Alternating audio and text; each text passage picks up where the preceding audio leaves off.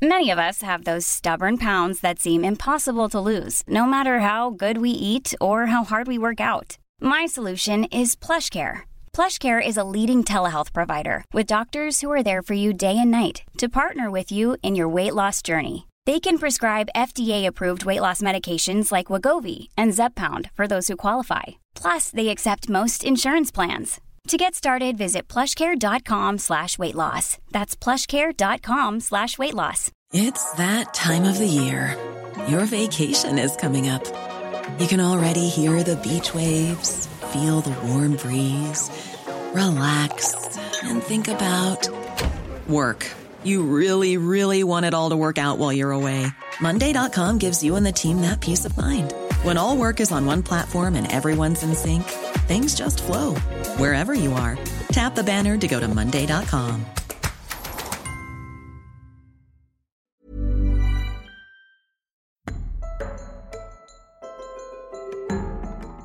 You're listening to Justice, a podcast series exploring all aspects of the criminal justice system with me, prison philanthropist and founder of One Small Thing, Edwina Grosvenor. In this episode, I talk with Peter Clarke, former Chief Inspector of Prisons in England and Wales. He reflects on his 5 years in this important role and on how the Inspectorate adapted its approach to respond to the challenges of the pandemic and to ensure that their vital work was able to continue. I'm Peter Clarke, and I was the Chief Inspector of Prisons from the beginning of February 2016 until the end of October 2020. So nearly 5 years. And in that time, Peter, may I ask, do you know how many prisons ministers you met during your tenure? Yes, I do. During that time, there were 5 Secretaries of State and 4 prisons ministers. Okay. There was a bit of an overlap because, of course, Robert Buckland was for a short while prisons minister before becoming Secretary of State. Right. And also, I have to say congratulations on finally achieving your retirement, because this is the second time you've come on the podcast. And the last time you were just about to retire for the second time, I think, and it didn't happen. And then it didn't happen again. But now it has happened. So congratulations on that. Thank you. Thank you very much.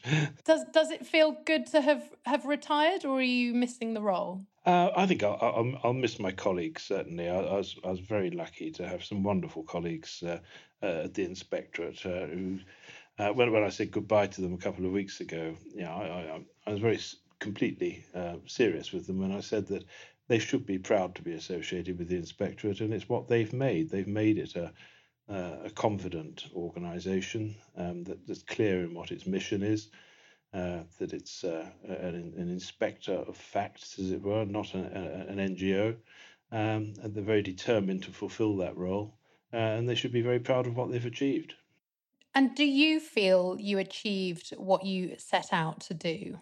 Well, I think that what I set out to do was basically to follow up what the National Audit Office said in 2015 that all independent inspectorates and regulators should look to be doing, which is to try to assess their impact and try to increase it. And I hope that's what we managed to do over the years that I was there. Certainly in terms of the independence of the Inspectorate, there was never any serious challenge to it during that time. And that's because I think there was a pretty broad recognition that actually we were fulfilling our function, which is being independent and reporting exactly what we found. Right. So then when it comes down to any particular indicators going up or down, so take, the usual ones of self-harm and suicide, which were going up in the main before COVID and certainly have started going up even more because of the regime restrictions. I suppose that's not really your remit, is it? Because you provide the facts, but then it's up to other people to sort of act on that. Is that correct? It is to an extent, yes. And I suppose when you start delving into why are things happening, then you're sort of beginning to push at the boundaries of an inspectorate's role. But I took the view very early on that actually it wasn't really sustainable just to say these are the bare facts without asking the question, why are things happening or not happening? And that sometimes takes you into areas such as leadership and management and whole range of things, which traditionally we shied away from. But I was very keen that we should look at these, because I don't think you can just trot out a fact and then not offer any explanation at all as to why it's happening. So we did start to move a little bit into leadership and management, but only insofar as it related to outcomes. I was very clear that we weren't a bunch of management consultants, and we didn't sort of say this is how you should manage. We tried to say this is what you should achieve through effective leadership and management. Yeah, because I imagine it's key to sort of try and work out if the data that you're collecting, if the bad indicators are always going up, and if lots of good indicators are sort of also increasing, is it important? I would imagine it's important to know why things are getting better or why things are getting worse. I think that's absolutely right. It's essential, and it sometimes puzzles me that I don't think that question is asked often enough. It seems to be sometimes within the prison service there's an obsession with data, and they're very proud about the fact that they are data-driven and evidence-based, as they express it. But actually, I think very often you need to get behind that data and to ask some much more probing questions. One of the things that's always surprised me slightly is the variation in performance across establishments in the prison estate. You get enormous variations.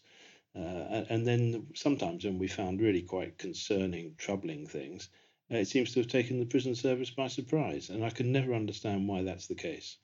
And you didn't work that out during your time? I don't think I ever got to the bottom of it completely. But some things that did surprise me was that you have a very hierarchical, structured organization. You have governors, and then you have prison group directors and executive directors, and then you have headquarters and the director general, and on to the permanent secretary and so on. And trying to understand why it was that such a tightly structured organization should be surprised by utterly appalling things happening in some of their establishments was baffling. And I did struggle at times to work out, well, what is the role of these various levels of management? What do they actually contribute? And I was frequently told, well, there's a lot of assurance within the system.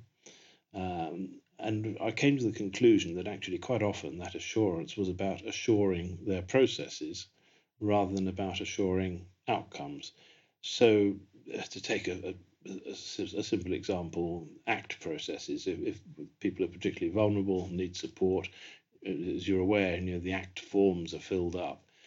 Very often it seemed to me that the act of filling up the form was as important as the eventual outcome within the culture of the service. And I think that's something that needs to be got away from. The prison group directors I frequently found were completely taken by surprise by what was happening in the comparatively small numbers of prisons for which they were responsible.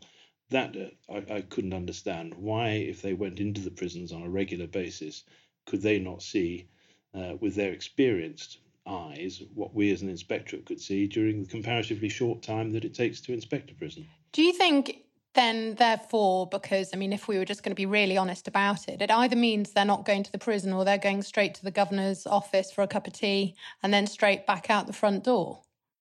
Well, I don't know, and I never like generalising because that's not usually very helpful. No. And there are some prison group directors I know who really do taste and smell the environment that they're responsible for. They get out there into the prisons. Absolutely, and credit where credit's due. I suppose it was more on the kind of, where it's not happening, we must be bold in being honest about why it's not. Yes, and I remember one particular example. It was one of the more notorious inspections during my time, where the prison was missing about 400 or 500 windows. This place was in a terrible state. Yes, I know the prison you're talking of. And it was absolutely ghastly. And the prison group director turned up there and sort of cheerily greeted me and asked if everything was okay. And I had to say to him, well, I'm afraid it's not. I've never seen conditions like this. They're appalling. No, that strikes me as something fundamentally missing. If I, with my untrained prison's eye, because I'm not a prisons professional by any means, can see things that are just so obviously wrong, why cannot somebody who's vastly experienced in the management of prisons see the same things? Well, I think that probably touches on one of the key elements of your role and your team's role. It's sort of fresh eyes, isn't it? And I think, in any institution, people become desensitized to the point where they almost become blind. I see it myself within the sort of prisons, and I'm always conscious that I need to recognize that in myself as well. When I'm in different prisons and I go, oh, that's not so bad, but I'm maybe with someone who hasn't been in a prison before and they're utterly traumatized by actually what they've seen and what they've heard, even if it's been a good, straightforward day in a prison. But I imagine that's quite a sort of key part of your role, is providing those fresh eyes. Well, I think that's right. And I think you're absolutely right about people who are working in those establishments sometimes can get inured or conditioned to what's going on around them. And I frequently told the story of the Liverpool inspection back in 2017, when looking at all the gullies that were full of rubbish and rats and goodness knows what, saying to quite a senior officer who was there, well, when are you going to get these gullies cleared out? And it was explained to me that apparently they were so bad and it was such a health and safety issue that they were going to have to get specialist contractors in. And I said, so what you're telling me is that you've allowed this place to become so dirty that you can't clean it. And he shrugged his shoulders and said, yes, we're not really very good at hygiene here, are we? Now, that's an example of people, I think, becoming used to completely unacceptable conditions. And I don't know why or how that happens. To me, that's a clear issue about local leadership, getting a grip. But from the inspectorate's point of view, it's important, I think, that we have a mix of people with different backgrounds, as we do. We have people who have worked in prisons, but we have people who've worked in probation and psychologists, educationalists, people who've worked in NGOs, a huge range of backgrounds. And I think that's really important because, exactly as you describe, there are fresh pairs of eyes there. But I do value very much the colleagues that we have there who have worked in prisons, because they can walk into a prison and within a few yards they can sort of tell what they're going into. They can get a sense, sort of second sense of that this place is not being well run. Just the way the gate operates very often tells them something's amiss, or conversely that something's going well. Exactly. And you are probably, I imagine, the only chief inspector who's worked during and through the time of a pandemic? Well, I think so. I mean, obviously, prisons are well used to dealing with outbreaks of infection, and they're very good at that. But yes, in terms of the full-scale pandemic, I think I'm 100% sure I'm the only one who's had to work through anything like the coronavirus outbreak. Indeed, it applies to the whole of the country, doesn't it? And how have things been for you since, I guess we're going back to sort of late February, March, aren't we now? Yes, well, it's been an interesting journey, because when things were locked down at the very beginning in March, very quickly things moved to the point where we had to say that we were suspending our inspection program, the full inspection program. But it seemed to me very clear that whatever else happened, we couldn't just walk away from prisons and other places of detention and leave them on their own, that we had to find a way of doing whatever we could to fulfill, apart from anything else, the UK's international obligations to provide independent scrutiny of places of detention. So we started working straight away, and I was probably a little bit taskmasterish with my team about we've got to find a way of getting back into prisons safely, obviously, but to provide at least some level of scrutiny and assurance and reassurance about what's happening, because it was quite clear that we were going to be the only people doing so. So we set out on that path, and I'm very proud of the fact that on the 21st of April, we started our first short scrutiny visits. And how did they differ? Well, they were very different indeed. A normal inspection, as you know, the first weeks we send in a team of researchers to do survey work, and then the second week the full team of inspectors, including colleagues from Ofsted and the Care Quality Commission, come with us, and we carry out the full inspection. So it's a 2-week process with up to as many as 20 people involved. This clearly wasn't going to work during a pandemic, and so we set about devising a methodology where we could get perhaps as few as 2 inspectors in, just to look at some key areas. We cut down from the normal range of things we look at, just looked at some key stuff around prisoners' rights, safety, health, and so on, and did that, and developed that then eventually into scrutiny visits, as we called them, rather unimaginatively, following on from short scrutiny visits. That's what it says on the tin.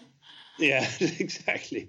And so that now is a slightly larger group of inspectors, but we were very sure that we must do everything safely, that we shouldn't be a distraction from the essential work of the people running prisons in these really difficult times. But we were absolutely clear that we had a clear duty to be in prisons as soon as we possibly could, to provide that important independent voice, because there's none other.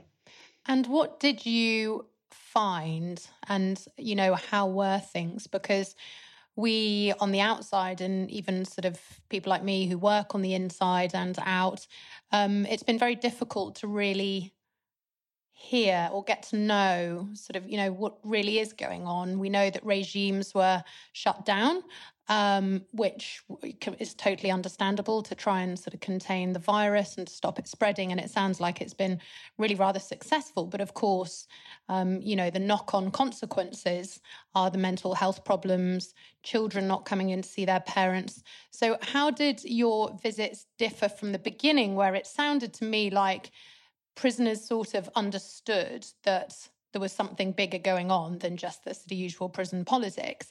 And so how did it differ from the first few months to the last few months? It changed completely, I think, in the 6 months, 7 months since the lockdown started. To begin with, I think it's absolutely essential that we do give credit where it's due, in that there were some horrible projections about what could happen in prisons unless measures were taken, and the prison service introduced the restricted regimes. And you're absolutely right that at the beginning, certainly, prisoners accepted this, they understood it, there was a sense of we're all in this together. They could see what was happening in the community. And despite the harshness of the restrictions, they understood it all and were content for what was happening. That started to change as the summer went on, and as things started easing in the community. Prisoners found it harder to understand why things were so slow to start changing in prisons, particularly around time out of cell, getting out of cells for more than an hour a day, that sort of thing, and the complete suspension of social visits. And even when social visits were reintroduced in a limited way, the conditions that they were held in were such that a lot of prisoners told us that they weren't going to subject their families to what they perceived to be more distressing than not coming at all, not being able to touch their children, no play area, no creche, sometimes behind screens, and so on and so forth. So what we saw as the summer moved on was that actually the concerns, worry, distress was beginning to grow. Clearly, well-being was suffering. And although the most acute issues of mental health seemed to be being dealt with, what we were very clearly picking up from the establishments we went to, and we've been to quite a lot now throughout the summer, is that it's wearing prisoners down, and their mental health and well-being is suffering. Mm. And how much worry does that give you? I know you've sort of now ended the job and Charlie Taylor will now be taking over, but how do you sort of see this playing out? Because we know that, the service is underfunded. It's sort of been fairly underloved over the years. That's no secret. And it was pretty bad before. So where on earth do we go from here? Well, that's a very good and very difficult question. I'm quite clear what it shouldn't look like. You'll have heard the narrative that's being put forward that actually restricted regimes has had the effect of restoring order, and that prisons are now safer places, there's less violence, less self-harm, so on and so forth. Well, that may well have been the case in the very beginning of the restricted regimes, but what we're seeing, or what we've been seeing in prisons throughout the summer as time goes on, doesn't bear that out. And particularly in women's prisons, there's some real concerns, obviously, about the already high levels of self-harm going up even more. But I think that's just a completely negative narrative. This thing that lock people in their cells for 23 hours a day, and that's fine because places are safer. It's all part of the vicious circle of tightening restrictions as being the only answer to violence and so on.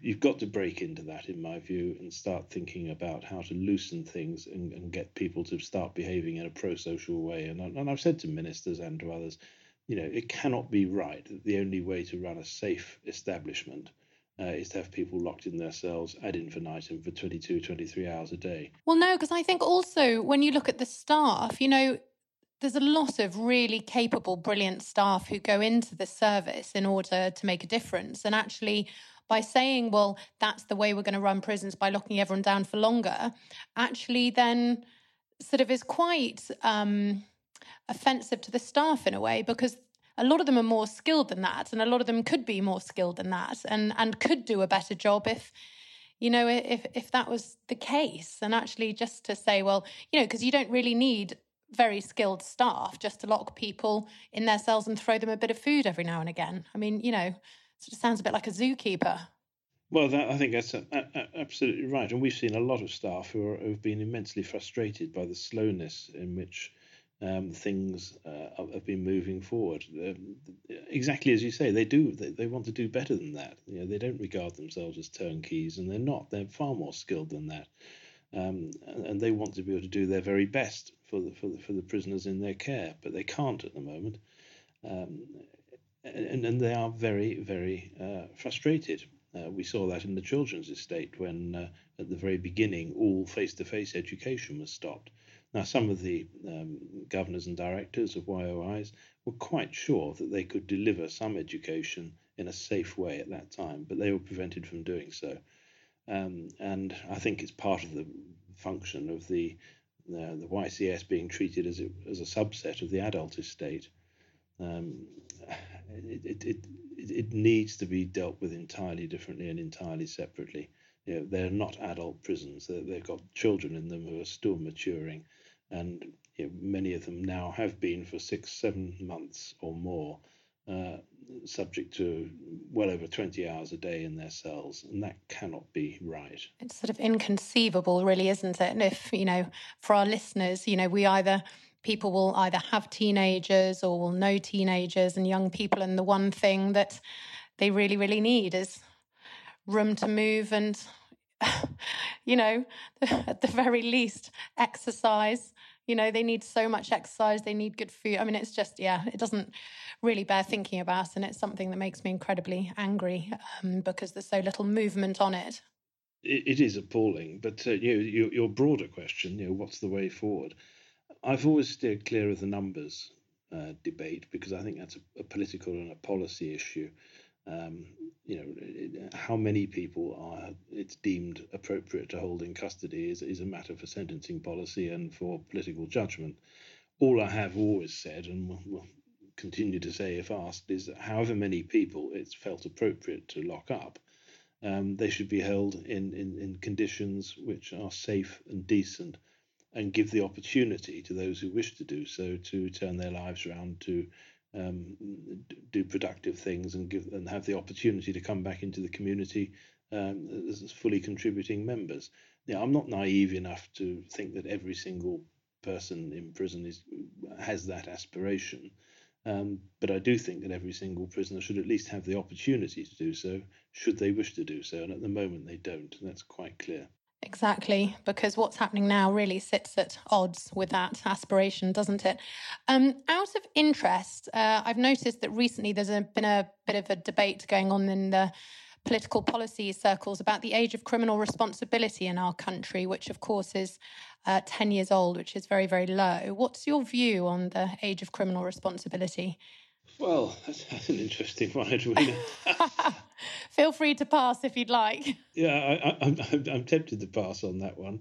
I'm not fully across all the research that's been put into it, but I must admit I've come across very, very few people children of that age who have come full tilt into the criminal justice system. And normally, both in this life as inspector of prisons and in my previous life as a police officer, every effort was normally made to try to keep children of that age out of the criminal justice system. And I think that's important, that as long as the interventions that are available in the community are actually effective, then let's, if we can, keep children out of the system as long as we can. So circling back to the staff, the prison staff, just for a moment, I was interested to know whether the rates of staff burnout were going up, because those numbers weren't looking good at all before COVID and were causing some concern. How are they looking? The simple answer to that is I don't know. I haven't got the data on that. I did notice that at the beginning of the COVID pandemic that absenteeism rates were very high, and I can understand people were naturally concerned about going into prisons, working there, not knowing what the future held, and particularly in the light of some of the very worrying projections about what could happen. And I think it was sort of 8,500 plus at the height of this pandemic in the spring. 8,500 members of staff were absent each day. That dropped quite dramatically over the following weeks and months, and but it has been rising again of late. And I know it's of a concern to the prison service as to what would happen. And of course, recent outbreaks as well have contributed to that, as testing has become more available. So larger numbers of staff are having to isolate and so on. So yes, it's a real concern. Inevitably, prisons are people focused, are they not? You need people to run them, and you need to have committed and healthy people to run them. Yeah, and I know there's many reasons why someone could end up suffering from burnout. But one thing I did learn over the years of sort of working with trauma and gender in prisons, and particularly in the area of staff welfare and culture, is that often people will suffer burnout when they're asked to operate against their moral code. And I thought that was a really fascinating concept, which kind of feeds into what we were saying a little bit earlier about people coming into the service thinking that it's going to be sort of human-centered and that they're going to be able to make a bit of a difference. And actually they find out that the opposite is true. And certainly within my organisation, One Small Thing, we've had officers who've said, the work that you've brought into this prison has been the golden thread that has helped us to stay in the service, which is great for me to hear, but sort of sad at the same time. That's really interesting, because that matches some of the anecdotes I've heard in recent weeks and last couple of months from some of my colleagues at HMIP who have been into prisons and are saying almost exactly what you're saying there, that just being a turnkey, locking and unlocking, doesn't give the stimulus and interest to members of staff who want to do so much better and more, and it is exhausting them, it's draining them. Just the simple fact of locking and unlocking, because it is mundane and not what they want to do.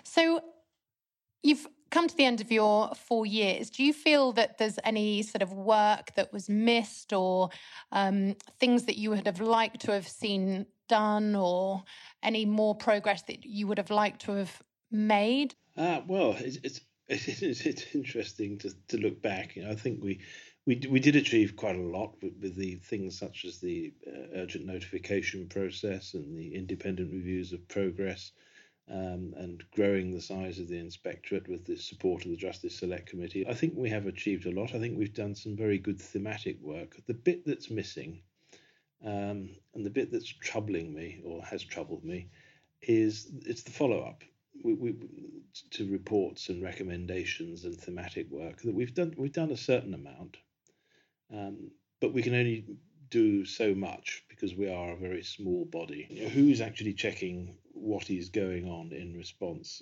I sometimes feel that the inspectorate, by default, has had to act as part of the line management of the prison service, which is not its role at all. When we go and point out things that really should be better or should be better run, or that hideously low numbers of our recommendations have been picked up from previous inspections, I'm driven to ask the question, well, why is it us that's having to say this? What's happened to the line management of the prison service, who profess to take our reports and recommendations seriously, but then all too often we find that they've just been sitting on a shelf somewhere? There was a period when it felt almost as if they were trying to push back against some of our worst findings, particularly around the urgent notification establishments, when they increased the use of so-called special measures. And what we found actually was that, again, these were looking at process and data rather than what was actually happening in terms of outcomes for prisoners. And several of the establishments that have been put into special measures, and you could say, I hope not too cynically, that was done in order to run interference across us, had actually gone backwards in performance while under special measures. That's now stopped, I hope. I hope it's been realised that that's a nugatory exercise, that they are looking at other ways of doing it. And as I said to my team when I was saying goodbye to them a couple of weeks ago, I hope we've now slayed the beast of special measures. They achieved absolutely nothing. So I think it's a long way of saying we're almost filling a gap in something in the prison service that should be happening for themselves, which is checking progress and looking at the right things, what's actually happening to prisoners, as opposed to what the data says is being done in terms of internal processes. And just say that was to be followed up with and done. Just imagine, whose sort of job would that be? Would you see that sitting with the sort of regional directors, or is it the governors themselves, or is it both? I think it could well be a role for regional directors or the prison group directors, certainly. But right from the top, every organisation has an audit and risk committee, and nowadays the audit committees don't just look at numbers and pound signs and things. They look at all the other risks that are associated with running big complex organisations, operational risks, reputational risks, and so on. There ought to be a drive from the top, coming from that sort of direction, from board level and board committee level. But then that they ought to be requiring, in my view, all the layers of middle management to actually add value, go in and really test what is actually happening in prisons. There's so often a gap. We saw this in Liverpool in 2017. The prison was reporting up that it was going to achieve 75% of the inspectorate recommendations since the previous inspection. That was in May 2017. When we actually went there in September 2017, we found they'd achieved about 20-odd%. So, what's happening there? Why did they not know what was going on in that prison? Same in Birmingham in 2018. Remember the disastrous events there, where it seemed that for some 6 months there was arguments, wrangling over contractual terms between HMPPS and G4S. Meanwhile, outcomes for prisoners were sinking to incredibly low levels. When I went on the Today programme and said that I couldn't understand how this had happened, and it seemed that if someone must have been asleep at the wheel, that provoked complete outrage from the top of the prison service. We knew about it all along. Well, if you knew about it, why didn't you do something about it? Well, exactly. So there's something about just getting that qualitative element of leadership and management, make that a mainstream activity, as well as looking at the data. And do you think actually it would be helpful, instead of maybe sort of, using some of this to beat people over the heads with, actually there could be, and maybe there is, an incentives sort of element to the inspectorate, so that actually people sort of, it sort of turned into something a bit more positive, instead of, because I often hear governors going, oh God, I haven't replied to your email, like everything's collapsed because the inspectors are coming in, and everyone goes into a sort of flat panic. If it was kind of like, if a governor had the incentive that if they reached, X% of turning the negative to the positive, say that I don't know whether it could be a financial reward for that particular prison or whether just something more positive. Well, I think that's absolutely right, that there is scope for doing more of that. I was always very encouraged by those governors who regarded the visit of the inspectorate as an opportunity for a bit of free consultancy. Right. And they were tended to be the best, the most innovative, the most imaginative, and the most open governors. The more problematic places were where I found a culture which I've described before as reminding me of the culture of the police service that I joined in the 1970s. And it doesn't only apply to some governors, but it does go further up the chain as well. A culture which is very defensive, which is certainly focused on process rather than outcomes, which is quite resentful of external scrutiny, and which leads to quite a high level of introspection at a sort of organisational level. And I suppose to an extent that's inevitable. It's a difficult operational environment, which not many people know much about because it is behind walls. And so there's always a tendency to sort of look inwards rather than outwards. And I think the best parts of the prison service are those parts which can look outwards, and those individuals who do look outwards. The worst bits are those who turn inwards and just say, you don't understand the difficulties of what we're doing, go away. Would you have any words of advice for your successor, Charlie Taylor? I've told him that I think he's hugely lucky to be taking on a role which is important with a fabulous group of colleagues, and that it's an area which should grow more and more in importance and have more and more impact in the future. As I said, we're not an NGO, but I think the Inspectorate is an important body that has a huge role to play. And in particular, getting the truth to the top of the tree, as it were. I've said to ministers and others, look, good news doesn't travel easily downhill, and bad news doesn't travel uphill very well. So please stop relying on global data aggregated to the point where it's meaningless. Start looking much more at what is happening at a local level. And that's what I think is absolutely key for the Inspectorate, to go into individual establishments and say, look, this is the truth of what's going on, and pointing that out. And during the COVID era, our inspection or scrutiny visit at Earlstoke in August was a shocker. What we found there was utterly appalling. Slopping out, people with social care needs not being. We had to make 6 safeguarding referrals ourselves while we were there. And this is supposed to be at a time when prisons were being run to incredibly strict rules and regulations as a result of the pandemic. I just simply could not understand how it was that was allowed to happen. I was told, oh, well, the governor was away on leave. Well, so what? Well, yes, exactly. So what? But then sort of going further up the chain, if you aren't getting the answers that you need from the sort of civil service, Ministry of Justice level, what do the politicians say? Well, politicians are dependent upon what they're told, aren't they? Yes. We all know that when ministers go to a prison, they're not going to be shown the filthy segregation unit if it is filthy. No, but then you go to them, which is crucial, and you tell them. Then what do they say? They say. Sorry, I've got something slightly more important to be dealing with.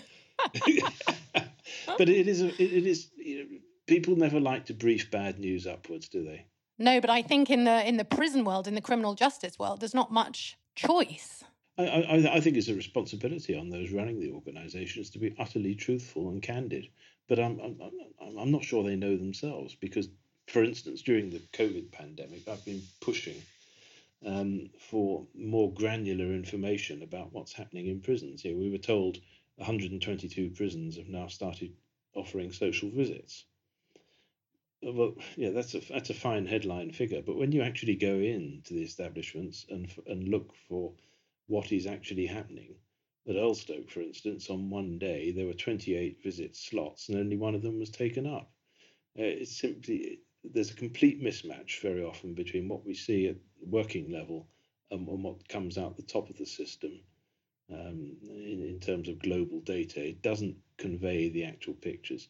Again, the minister recently wrote about purple visits, the video visits, that 24,000 of these visits are now being completed. Well, that sounds great, except when you start working that out, between 80,000 prisoners, 24,000 visits over a 4-month period, that's sort of 1 in 3 prisoners has had one call over 3 months or so. Begins to look a little less rosy.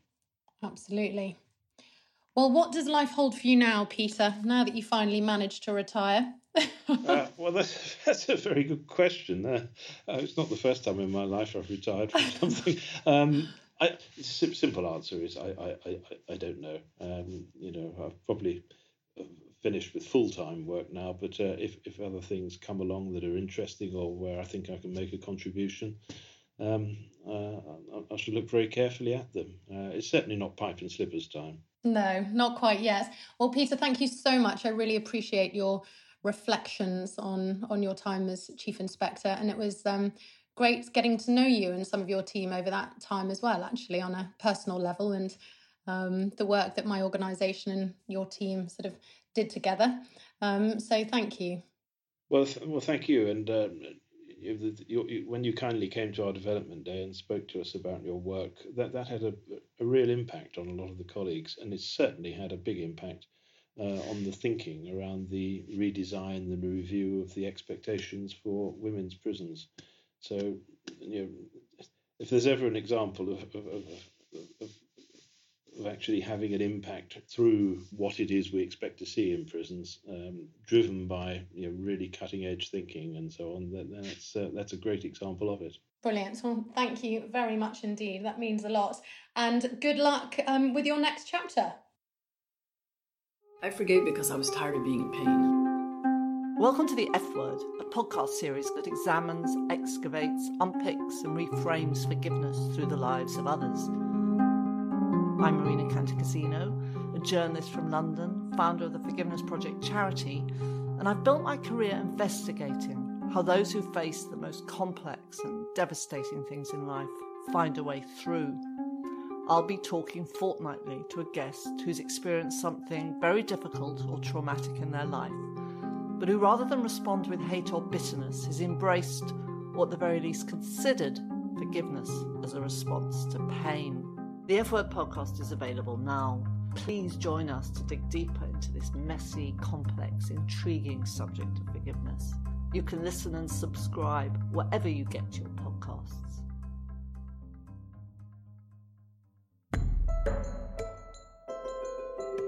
Links relevant to this episode can be found in the pod notes below.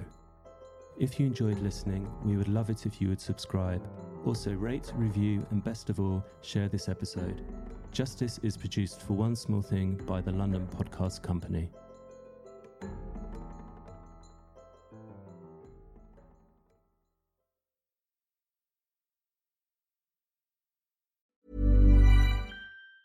Ever catch yourself eating the same flavorless dinner 3 days in a row? Dreaming of something better? Well, HelloFresh is your guilt-free dream come true, baby. It's me, Keke Palmer.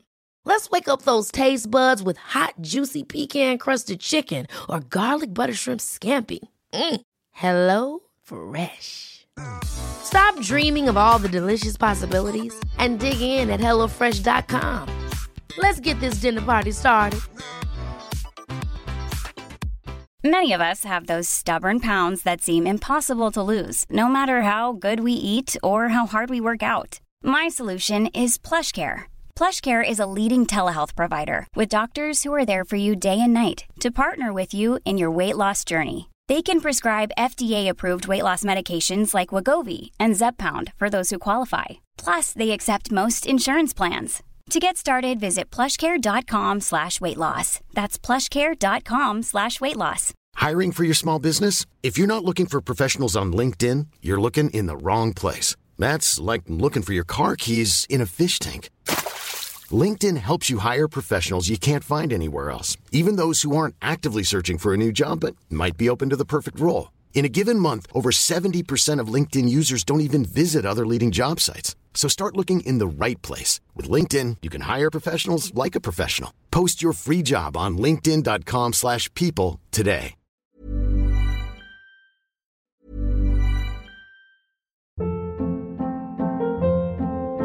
Hold up. What was that? Boring. No flavor. That was as bad as those leftovers you ate all week. Keke Palmer here. And it's time to say hello to something fresh and guilt-free. Hello Fresh. Jazz up dinner with pecan-crusted chicken or garlic butter shrimp scampi. Now that's music to my mouth. Hello Fresh. Let's get this dinner party started. Discover all the delicious possibilities at hellofresh.com. Even when we're on a budget, we still deserve nice things. Quince is a place to scoop up stunning high-end goods for 50 to 80% less than similar brands. They have buttery soft cashmere sweaters starting at $50, luxurious Italian leather bags, and so much more. Plus, Quince only works with factories that use safe, ethical, and responsible manufacturing. Get the high-end goods you'll love without the high price tag with Quince. Go to quince.com/style for free shipping and 365-day returns.